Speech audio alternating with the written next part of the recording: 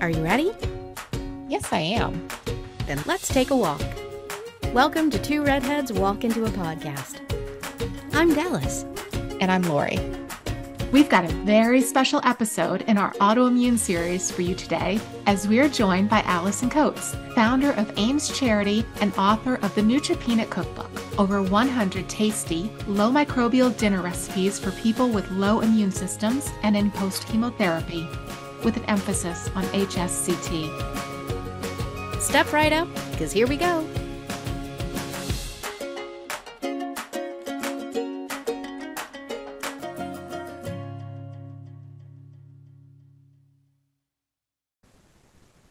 Good morning. Good afternoon. Or good evening, wherever you're listening in the world. Last week, Tech Rage. Man, did I love beating the baloney out of that printer. At the Tech Rage room that I found, best thing ever that needs to be franchised across the US. So nice. But I gotta say, in getting ready for this episode, it was fantastic to see how tech could actually be used for good, right? It was technology that helped connect you to this charity and give our listeners some great information that they may not have heard. It was such a random coincidence. Mm-hmm. So there is this makeup artist that I used to follow on YouTube 10, 12 years ago. I still do, Right. but I started following her 10 or 12 years ago. Her name is Nick. And I followed her on Instagram when she started on Instagram. And I'd say a number of years ago, she was diagnosed with MS. And she would put that in her stories and in her posts and talk about it a bit. And I followed along on that journey with her. And then, as you know, I got my diagnosis, Right. Around about that time. And at that point, she was going to Mexico to do this procedure, this HSCT. And in talking about it, she had mentioned this charity that she knew about. And she lives in England, and it's called AIMS Charity. And so I'd been following them for a while on my personal account. And then when we started our podcast, I started following them with our podcast account and just keeping up with what's going on with autoimmune here and there. Right. So it's kind of like I felt like just a little connected to them. Mm-hmm. It was kind of like this online connection that turned into something awesome because Alison, the founder, reached out to us and asked if we would possibly give a shout out to this cookbook that she was writing for people who coming off HSCT or chemotherapy. And it's geared towards the neutropenic diet, and talked to you about it. And we decided, well, how about instead of just giving a shout out for a book, since it's kind of like in our wheelhouse, autoimmune, living better, living healthier, living easier. Right. Let's make an entire episode devoted to the charity and include the book in it. We felt it would just be so valuable to our listeners that we got together with her, started communicating. And I just think without Instagram and without my phone and without YouTube, this connection would have never been made. Right. I'm not in England. I'm not in Mexico where she got the procedure done. I don't think this would have made the news anywhere. Exactly. Here. Because, MS is just now, I feel like it's coming to the forefront.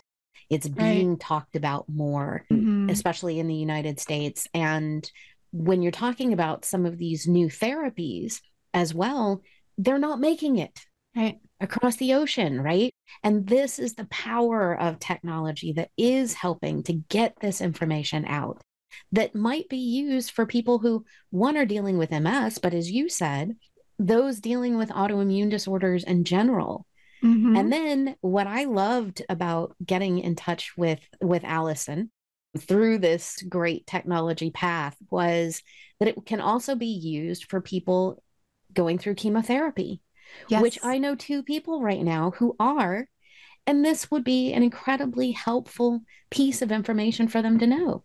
Without technology, we might never have known about this great way that you can use food and ways you should avoid certain foods to make sure that your recovery in these very traumatic times is more successful. Exactly. And it was amazing to me to read like what you should and should not eat to nourish your immune system when it has been compromised. I looked at a few of the things and I'm just like, oh, what? I would have thought would have been the first thing I would have eaten would be a healthy, fresh apple. And it turns out to be a no-no. So this time technology gets a thumbs up for me. Yes. And I think we should probably just go ahead and get into our episode with Alison from Ames Charity in England. I agree.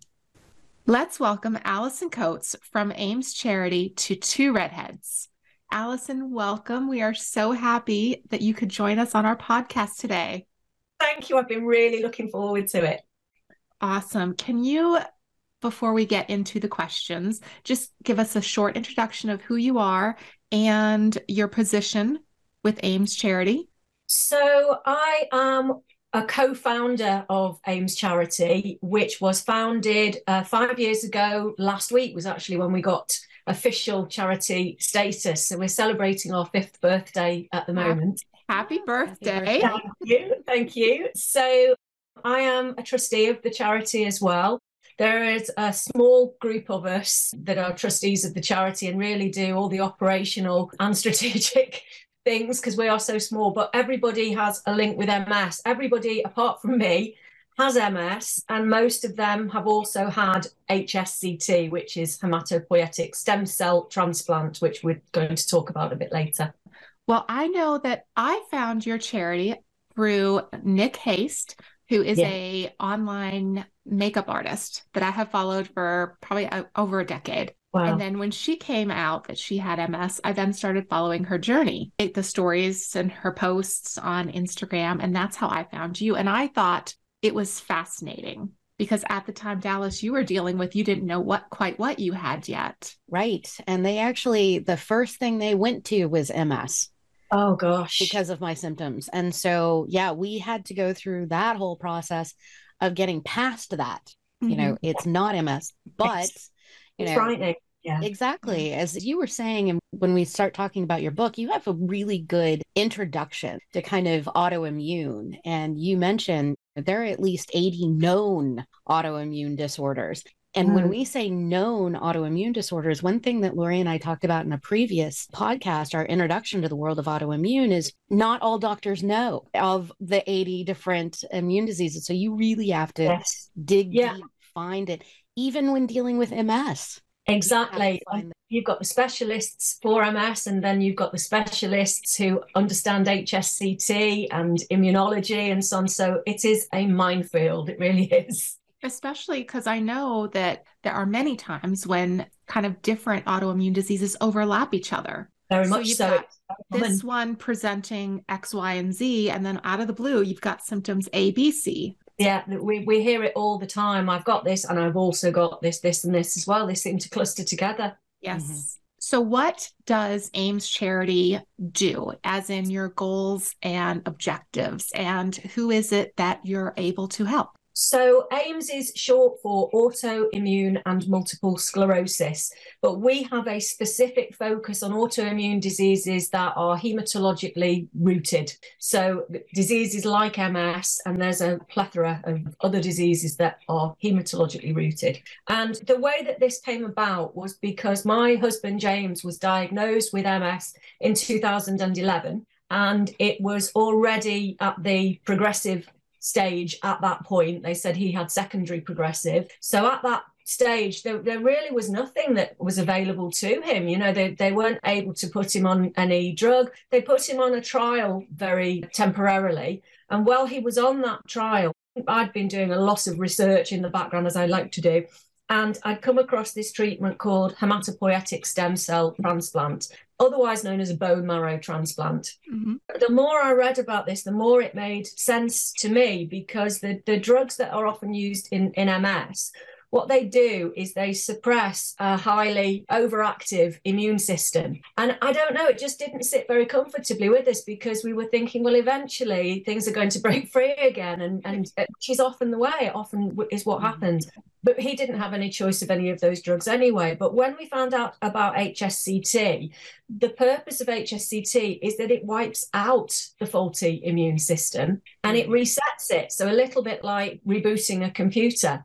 So the way that it works is that, to put a long story short, the patient's stem cells are harvested from them. So it's the patient's own cells that are used. The patient then has chemotherapy, which wipes out the faulty cells, the cells that are attacking the body, the cells that have gone haywire. When that has happened and the immune system's virtually been wiped out to almost nothing, then the stem cells are reinfused, and all they do really is they help the patient to recover faster. Now, that's the kind of HSCT that is mostly used in the world today. There is another kind of HSCT which actually completely wipes out the immune system, totally wipes it out.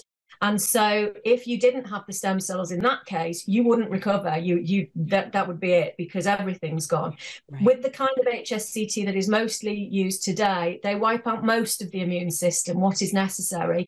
And because the stem cells are naive and have no memory of MS, they help them to rebuild the system. So this was what my husband got in 2016. And he was really, really lucky, because I think he was only the 17th patient at the hospital in London that had had it at that time. Now it's in the hundreds. Awesome. Still, okay. And he had it on our NHS. So you know that the NHS here in the UK, so it's free because we pay our national insurance, and that's sort of how that works. What we were seeing at the time was that a lot of people were having to go overseas to get this treatment. And the aim of the treatment is that it halts the progression. You don't get any worse. That's what we're aiming for. Some people will get symptomatic improvements, some won't, but the idea is that it should halt it where it is. And it does that with most people. So we were looking into fundraising to have it at one of the hospitals that AIMS supports, because there are a couple that are really, really good that we endorse. And at that point, he was actually accepted to have it on the NHS, which really surprised us. So he was lucky enough to get the treatment, and it has halted his progression. It's 7 years this year since he's had it, and he's still disabled. He walks with a stick. He has a scooter when we need to go any distance, but it stopped him where he was, which is just phenomenal. And he's seen a number of symptomatic improvements. Probably the biggest one would be cognitive improvement. That's definitely for him. The cog fog that lifted in the hospital, which was astonishing. Wow.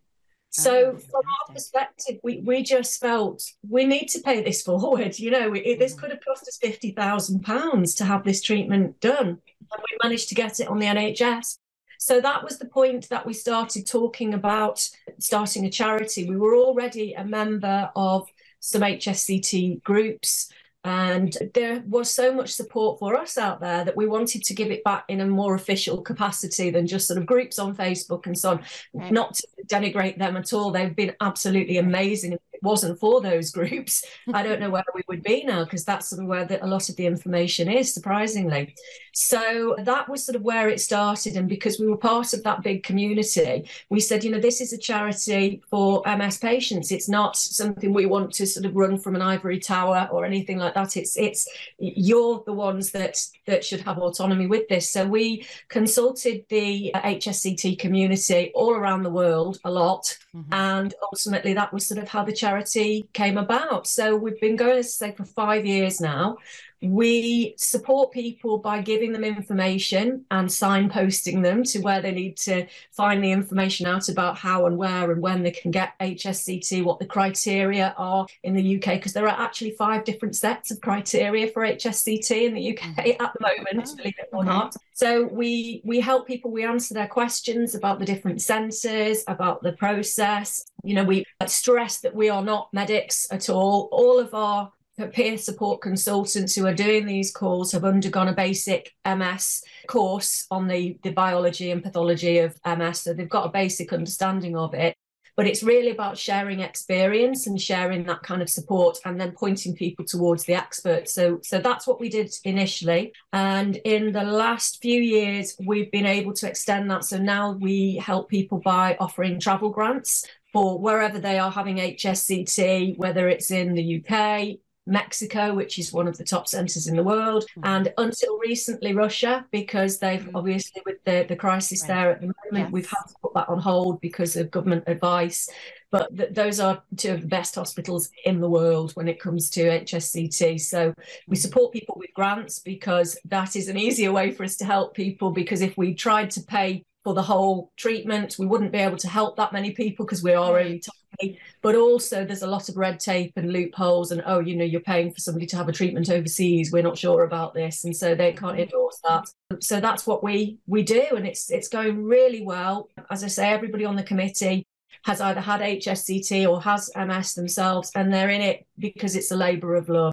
And it's crazy to think, like you said, how expensive it can be. I did Google it, and I got a number that it could be up to $150,000. Yes, that was when it was in the US, because it was being done by Dr. Burt of Northwestern in Chicago for a long time, and he was doing it as part of his trials, the MIST trials, that have really put HSCT on the map, because that's the research that people refer to, and it had amazing results. Awesome. He's pioneered this treatment, so that was sort of the cost that the hospital set, but a lot of people were able to achieve that through insurance. I think when you go through your insurance, the price tends to be higher than it is if you were just paying for it. Right. Yes. Right. That's It what they does. do. That's how they do the billing here. Exactly. Yeah, it's the same here as well. Yeah. So that they actually get paid what they should get paid, they have to charge twice as much. It seems that it's way. A very interesting. Yes, that's a lot of what I've been dealing with, and what I'm trying to tell our audience is this is how the billing cycle works, so that they can kind of understand it and figure out how to work within it. And there are a couple of really great insurance advocates who work here in the United States to help people understand how that really works. That's so needed. Yeah. And it's also if your insurance does cover that treatment. It's a real challenge for people to get it, because it's not, the treatment for MS is not seen as FDA approved. The treatment, HSCT, is an approved treatment. But the thing is that it was originally used and invented, I suppose, for leukemia sufferers. And what transpired was that a patient who had MS as well as leukemia had HSCT and halted the progression of their MS. And that was the point they thought, okay, there could be something in this, and started investigating it further. So they can't FDA approve somebody else's stem cells. So that's the part that sort of is the grey area, and it can be difficult for people to get the insurance through for them. But Dr. Burt is still working on this. He's working with Scripps at the moment. That's SCRIPPS. And he's still working on the HSCT, but he's also got some incredible ideas and new breakthroughs that he's working on as well that are really, really exciting. So he's one to watch, most definitely. Oh, definitely. We're going to put him on the list and get his information. Yeah, so he's someone that I definitely want to tell my friends about. Maybe they don't know about him. I mean, they're... One of them's even close enough that she might benefit from getting in contact with. Well, he's just released a wonderful book at the beginning of the year called Everyday Miracles. And that book features stories of people that have had HSCT and how it's changed their lives. He actually featured the story of Ames in there as well. And he featured the story of a friend of ours called Shari McGlynn. And she had HSCT a number of years before James. And at that point, she was falling asleep everywhere. You know, she was so struggling with the fatigue. And she was also using 2 canes to walk. And she's now running marathons. That's how we met her. We appealed for somebody to run the London Marathon because we had a charity place. Wow. And she contacted us. Now she's in Florida, and we said, we're only a charity, you know, we can't. And she said, look, no, I'm going to cover the cost to come over. I just really want to do this. I want to run London. And then she flew out and did Berlin shortly after that. And then she flew back, and I think she did, was it Boston? I think it might have been Boston, but she did 3 marathons almost back to back in the space of a couple of weeks. This is somebody who was using sticks to walk. Yes. Like, you cannot see my head exploding, but it is literally exploding. Yeah. Especially because I'm like, I couldn't run down to the end of my street if I wanted to. Oh, yeah. I thought she puts me to shame, and I'm supposedly able-bodied, Yes. She's amazing. Wow. That is incredible. And this book is just full of stories like that. So it's quite overwhelming, really. It really is when you see what it can do. And it's not for everybody. It's not suitable for everybody. It's a harsh treatment. Some people will be at the stage where it's going to be less likely to have an effect on them. But patients that, if they catch it early and they catch it before it's done the permanent damage, because a lot of the damage initially in relapsing remitting MS is from superficial damage. I always say it's a little bit like if I gave you some walking boots and told you to go hiking for the day, and the boots were 2 sizes too small for you, you're going to come back with blisters all over your feet. But as soon as you take those shoes off, your feet are going to start to recover, and they'll be good as new after a few days when the blisters have gone. But if I took a steamroller and rolled over your feet a few times, even if your feet heal, there's still going to be that damage there. There's still probably nerve damage and stuff that's going to be difficult to reverse. And this is really where HSCT works the best, is when it's with people where that they've only had that superficial damage, so the nerve damage hasn't really taken hold in the same way. So James, my husband, when he got the treatment, a lot of permanent damage had already been done, but we were lucky enough that it stopped it going any further. So great result. So it's more preventative. Well, this is really where a lot of the research is lying at the moment. So in the UK right now, there is a trial called STAR-MS. And what they're really doing for the first time there is offering this to people as a first-line treatment. So this is where we would like it to go. There is a lot of, as I say, a lot of research that's happening. There's a particular neurologist here in the UK called Gavin Giovanoni, and he's very, very vocal on social media, talking about inverting the pyramid of treatment for MS. So the way that he looks at it is what's happening at the moment. If you can imagine a pyramid, and you've got the bottom layer, and that is the very low efficacy drugs. And neurologists are generally quite risk averse. So they would rather put a patient on that and say, well, let's see how it goes. And, that might work for you. Great if it does. If it doesn't, we'll move you up to the next one. And HSCT is right at the top. So he says, no, we need to turn this round and hit it hard and hit it fast at the beginning. And then these things can maybe come in as treatments that will just help to keep you at that level to some extent. So a lot of really interesting research. So I think the STAR-MS trial is going to go a long way to show if that's what they should be doing next. So it's quite exciting. Yeah, sounds like it. Now, a little bit earlier, you had said HSCT, this is a stem cell transplant, that it is, I guess, one of the things that might be stopping it from being that first level treatment is that it is very aggressive, right? Yes, this absolutely. is a little bit more dangerous of a procedure. Definitely. Yeah, so it does. It has a mortality risk attached to it.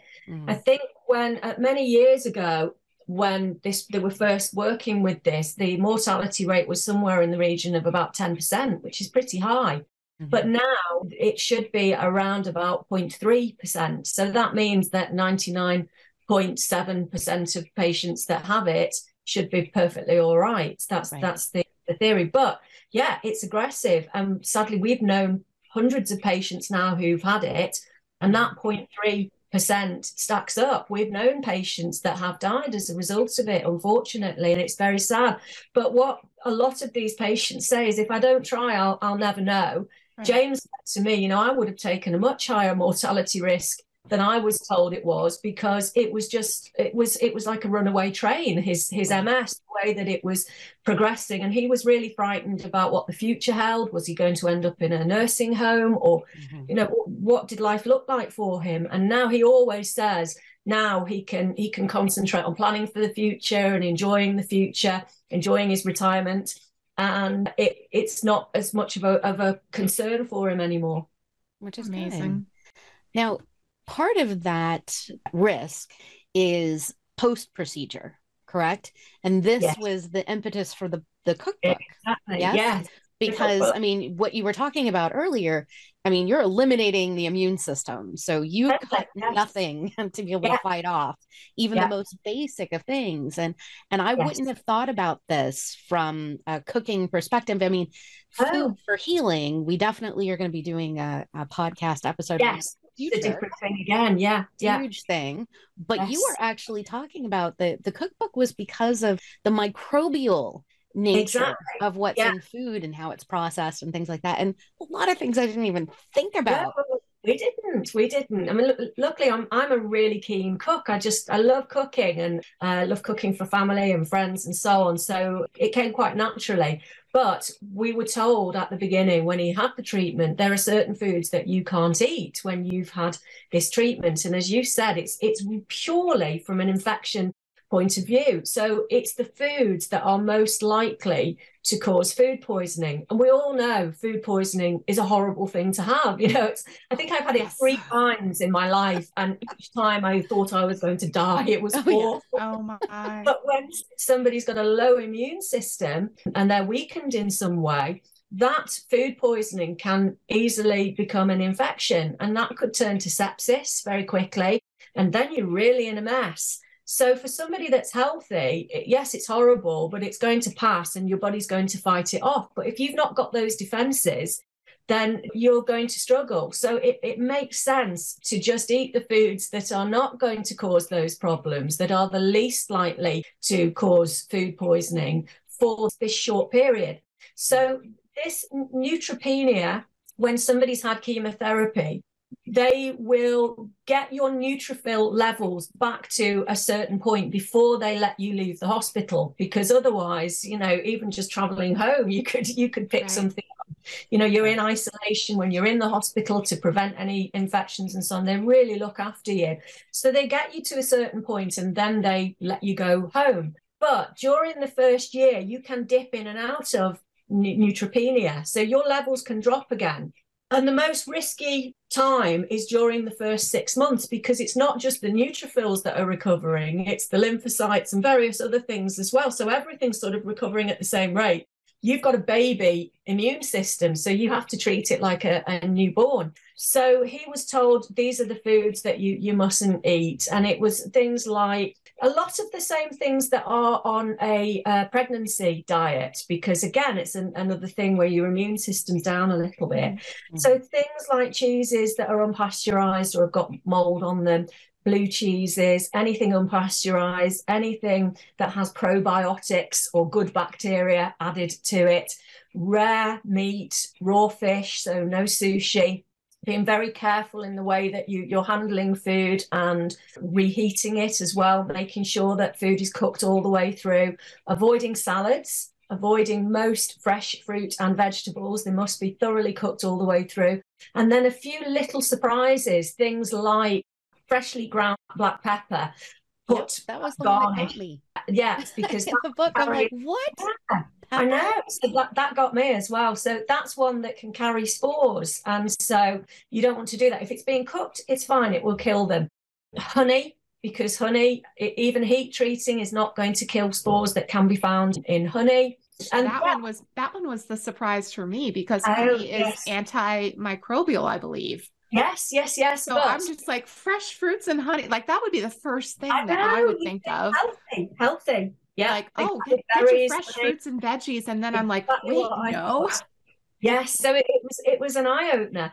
And then there was another one. I think probably the one that surprised me the most was bottled water. Better to have it, if you can drink the water where you come from the tap, it is better for you to have tap water than it is bottled water, because you don't know where it's being stored, you don't know various things about it. So if you must have bottled water, there are certain recommendations for that in the way that it's being distilled and so on and so forth. So there are quite a lot of things. There are in my book. So this is the book, the Neutropenic Cookbook. Yeah. So in the book, I go through that, and there are various tables that show you sort of what you can and can't have. So I'm just sort of trying to hold it up here. So we've got sort of the tables here that are to do with what veg and so on you can have, what meat you can have and what meat you can't have, and all sorts of different things in there that might come as a surprise. So I'll go into all of that. And as I say, I'm not a medical professional. I'm not a dietitian. I'm not a nutritionist at all. I'm just a really keen home cook who wanted to make sure that James was safe when he was recovering. Right. So that was what happened with the book. And I at the time I thought, oh great, I can add another cookbook to my bookshelf because I've got a whole bookcase of just cookery books. And I couldn't find anything that really inspired me. A lot of the books that were already out there, and there weren't very many to start with, had on the covers fresh fruit and vegetables and salads. And I thought, well, no, straight away, that's not neutropenic. So I started a group on Facebook to share ideas, share recipes and so on. And that took off quite well. And lots of questions in there. And then foolishly, I said, I will write a book, which was all well and good when I'd taken time off to look after James, because I took 6 months unpaid off work to look after him. And so I had the time to write the recipes and sort of get started on it. But then I went back to work full time. We started the charity a year later as well. So there was all of that. Then I started a new job and started my own business. So all of this has sort of been taking place in the background. So it has been a labor of love. It's taken years to get it done, but finally it's done. And I just wanted to help other people that are navigating the same thing that we navigated. And it looks amazing from what I have seen from the digital copy you sent me. Like, I would not even think, oh, this is for someone who might be sick or recovering. Exactly. I'm just like, oh, this looks good and this looks good. Well, that's what I wanted it to be. It shouldn't feel like a diet. It's just avoid those foods that are slightly risky. Now that it's published, I've sent a couple of copies off to my daughters because I wanted them to have a copy, and it's got a lot of family recipes in it. But really, most of it have just needed sort of slight tweaks here and there. So things like, for instance, my spaghetti carbonara, my cheats carbonara, that's my favorite meal in the whole world. And so I had to find a different way to do that because that has raw eggs in it, and you can't eat raw eggs on a neutropenic diet. So little tweaks like that needed to be made, but otherwise it should be a book that can continue to be used after neutropenia, because it should just be tasty foods. That's all. That's what we're interested in. Comfort food is very much sort of my style of food. Right. Me as well. Although I have to order out. Unlike the two of you, I don't really cook. I don't know if you've seen my little Instagram video of this is not a cooking show. You know, I try. Well, when you get your cookbook, you'll have to try it. Exactly. I found one of the recipes, and I was so glad you did this. There was a chicken and mushroom with pasta dish that I'm really looking forward to cook, actually. And you put in there about vegetarian substitutions and also gluten-free, because for people with autoimmune, a lot of them have gluten intolerance. Exactly. And, you know, it's not celiac, but it's enough that it'll trigger your immune system. Yeah. Well, my eldest daughter has a different condition, completely unrelated. It's called Ehlers-Danlos syndrome. And she has found that gluten is something that makes her feel terrible, really bad, and put her in hospital a few times with it. She's not celiac, she had tests for that. So before she left home, we were already quite used to cooking with gluten-free ingredients. So a lot of it, most of the recipes in the book are already gluten-free, or there's a suggestion, well, you can use gluten-free pasta or something that will make it gluten-free, and suggestions for vegetarian options. And there's a table at the back that suggests substitutions, so you could use this instead of this, and so on. Yeah. Very important. Aside from someone dealing with MS and coming off of the HSCT treatment, who else might this cookbook be good for? So it would really be helpful to anybody that's got a low immune system for whatever reason it might be. So somebody that's undergone chemotherapy, for instance, it could be useful to them, because, again, you don't want an infection when you've just had chemotherapy. Now, a friend of mine had chemo a few years ago, and she'd worked with children previously, and she said, no, I couldn't even go back into the schools for a while because my immune system hadn't recovered sufficiently. So definitely good for somebody like that. I have a friend from school who has, I think, idiopathic neutropenia. Because when I was writing this book, he said, you know, I'm neutropenic, don't you? I said, no, I didn't know that at all. Yeah, he said, it's a condition that I've got. So I said, right, I'll send you a book, definitely. So lots of different possibilities why somebody might have a low immune system, and this would be suitable for them if they're not on a special diet. But even if they are, they could make adaptations to it. So when I was putting it together, I put a secret group together where I invited a few people to test the recipes, because I wanted to make sure that they worked and they worked for them and I could tweak them and what have you. And one of the people in that group had just undergone HSCT, and so was following this because she was neutropenic, but she also followed the OMS diet, which is specifically for MS. So no dairy, no certain fats, various different things that she couldn't do. So quite often the recipes would come up and she'd say, well, I can't have that because it's got coconut in it. What could we do instead? So we'd just say, well, we'll try it like this, or try this instead. And, you know, that might work. And even just the other day, because I still post foodie pictures because I just like cooking, and I put a sandwich on because we'd done an afternoon tea because it was Easter, and there was a sandwich that I'd made that had a sort of a herby blueberry jam and maple bacon and brie. And so definitely not neutropenic. And she said to me, she's out of neutropenia now. She said, oh, well, how can I make this that's an OMS friendly version? So I said, well, I suppose you could use a vegan brie. You could use a vegetarian bacon for this. And the blueberry bit, that would be absolutely fine. You could use a gluten-free bread.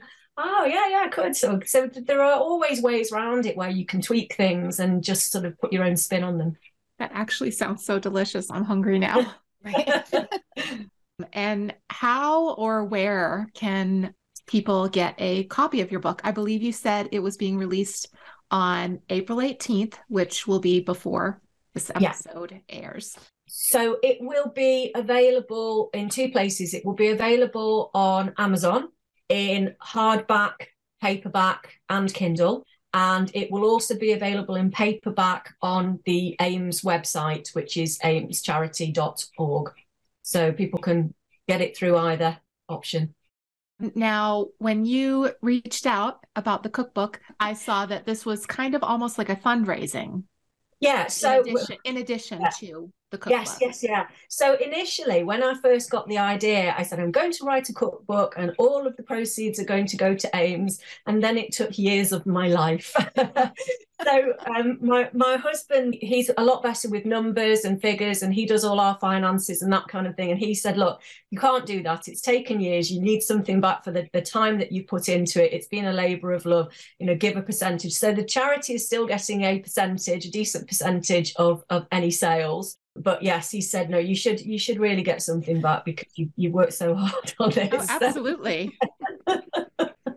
Absolutely. So that's laid plans, but it seems fair because it has taken so long. People are already saying, oh, are you going to do a sequel that's desserts and starters? Absolutely not. No way. This is the one and only. This will be the end of it. But hopefully this will have enough in it because it's just dinners. Right. So hopefully it will be enough for people to get started. And also I've tried not to make the recipes too complex. I've put after each recipe a difficulty level. So a lot of the difficulty levels are sort of 1, 2, or 3 out of 10. There are a few that maybe go up to 7 or 8 that are a bit more sort of dinner party style recipes, but still nothing too taxing because, as I said, I'm not a chef. I'm not somebody that's trained in any of this. So anybody should be able to do it. But most of the recipes should be manageable for somebody that is recovering because, you know, you've only got so much energy. Exactly. Just thinking that, yes, they're going to be cooking for themselves. Yes. Yeah. Mm-hmm. So it's the cleanup, all of that. There was that was what I liked about I'm going back to the chicken mushroom episode. I'm kind of obsessed with it right now because it was almost like a one-pot recipe. Yeah, it was try to use the least amount of cookware as possible because you don't have extra energy. No, exactly. It's tiring. I mean, James was fortunate in this. Well, he probably wouldn't say he was fortunate having 2 teenage girls in the house and me, but there were 3 women rallying round after him, and we had a rota of the cleaning jobs that we'd do and making sure that he didn't have to put himself at any risk there. But had he been on his own, I would have wanted him to be eating properly. I wouldn't have wanted him to be just eating frozen ready meals, that kind of thing, because this was a certain amount of nutrition. Even though you're not getting your fresh fruit and fresh vegetables, you can still eat healthily and with variety.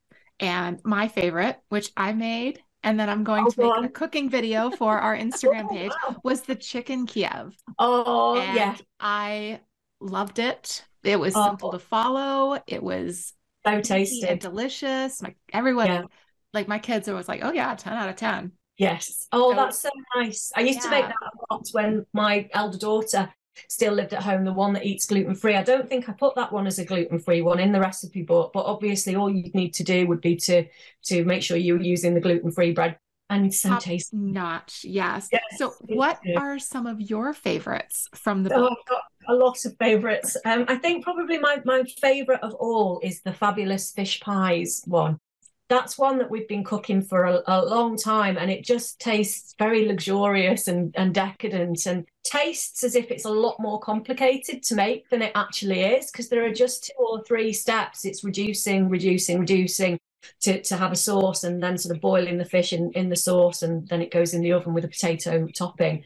But I love that one, to the point that when I make that one, I make double quantities so that we can have it again the next night, because it's so tasty.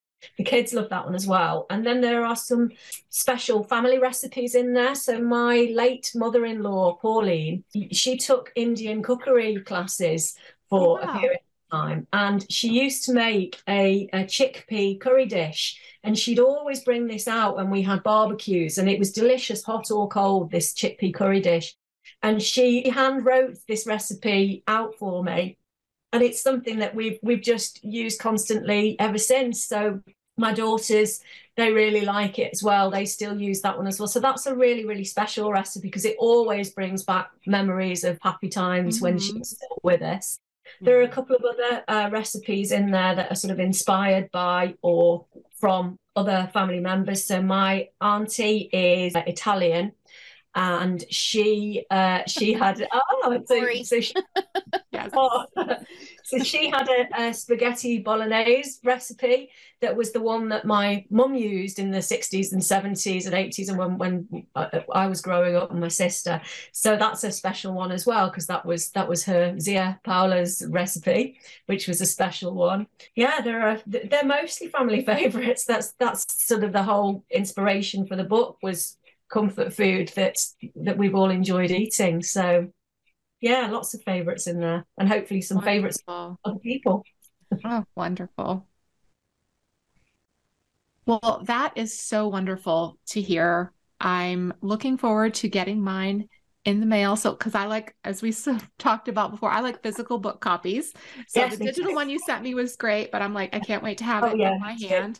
Do you have anything else coming up with Ames? Yes, your cookbook has debuted. Yeah, we're really excited, because we've not really had a get together for a number of years because of COVID. I think the same for everybody. So we had a launch event 5 years ago this autumn, which was really well attended by people that have had HSCT all over the world. So these were people we'd been communicating with as a community, who finally got to meet each other face to face. We had people that had been treated together, perhaps in Mexico, who were then able to, from different countries, who were then able to come together and see each other. We had the doctor from Mexico.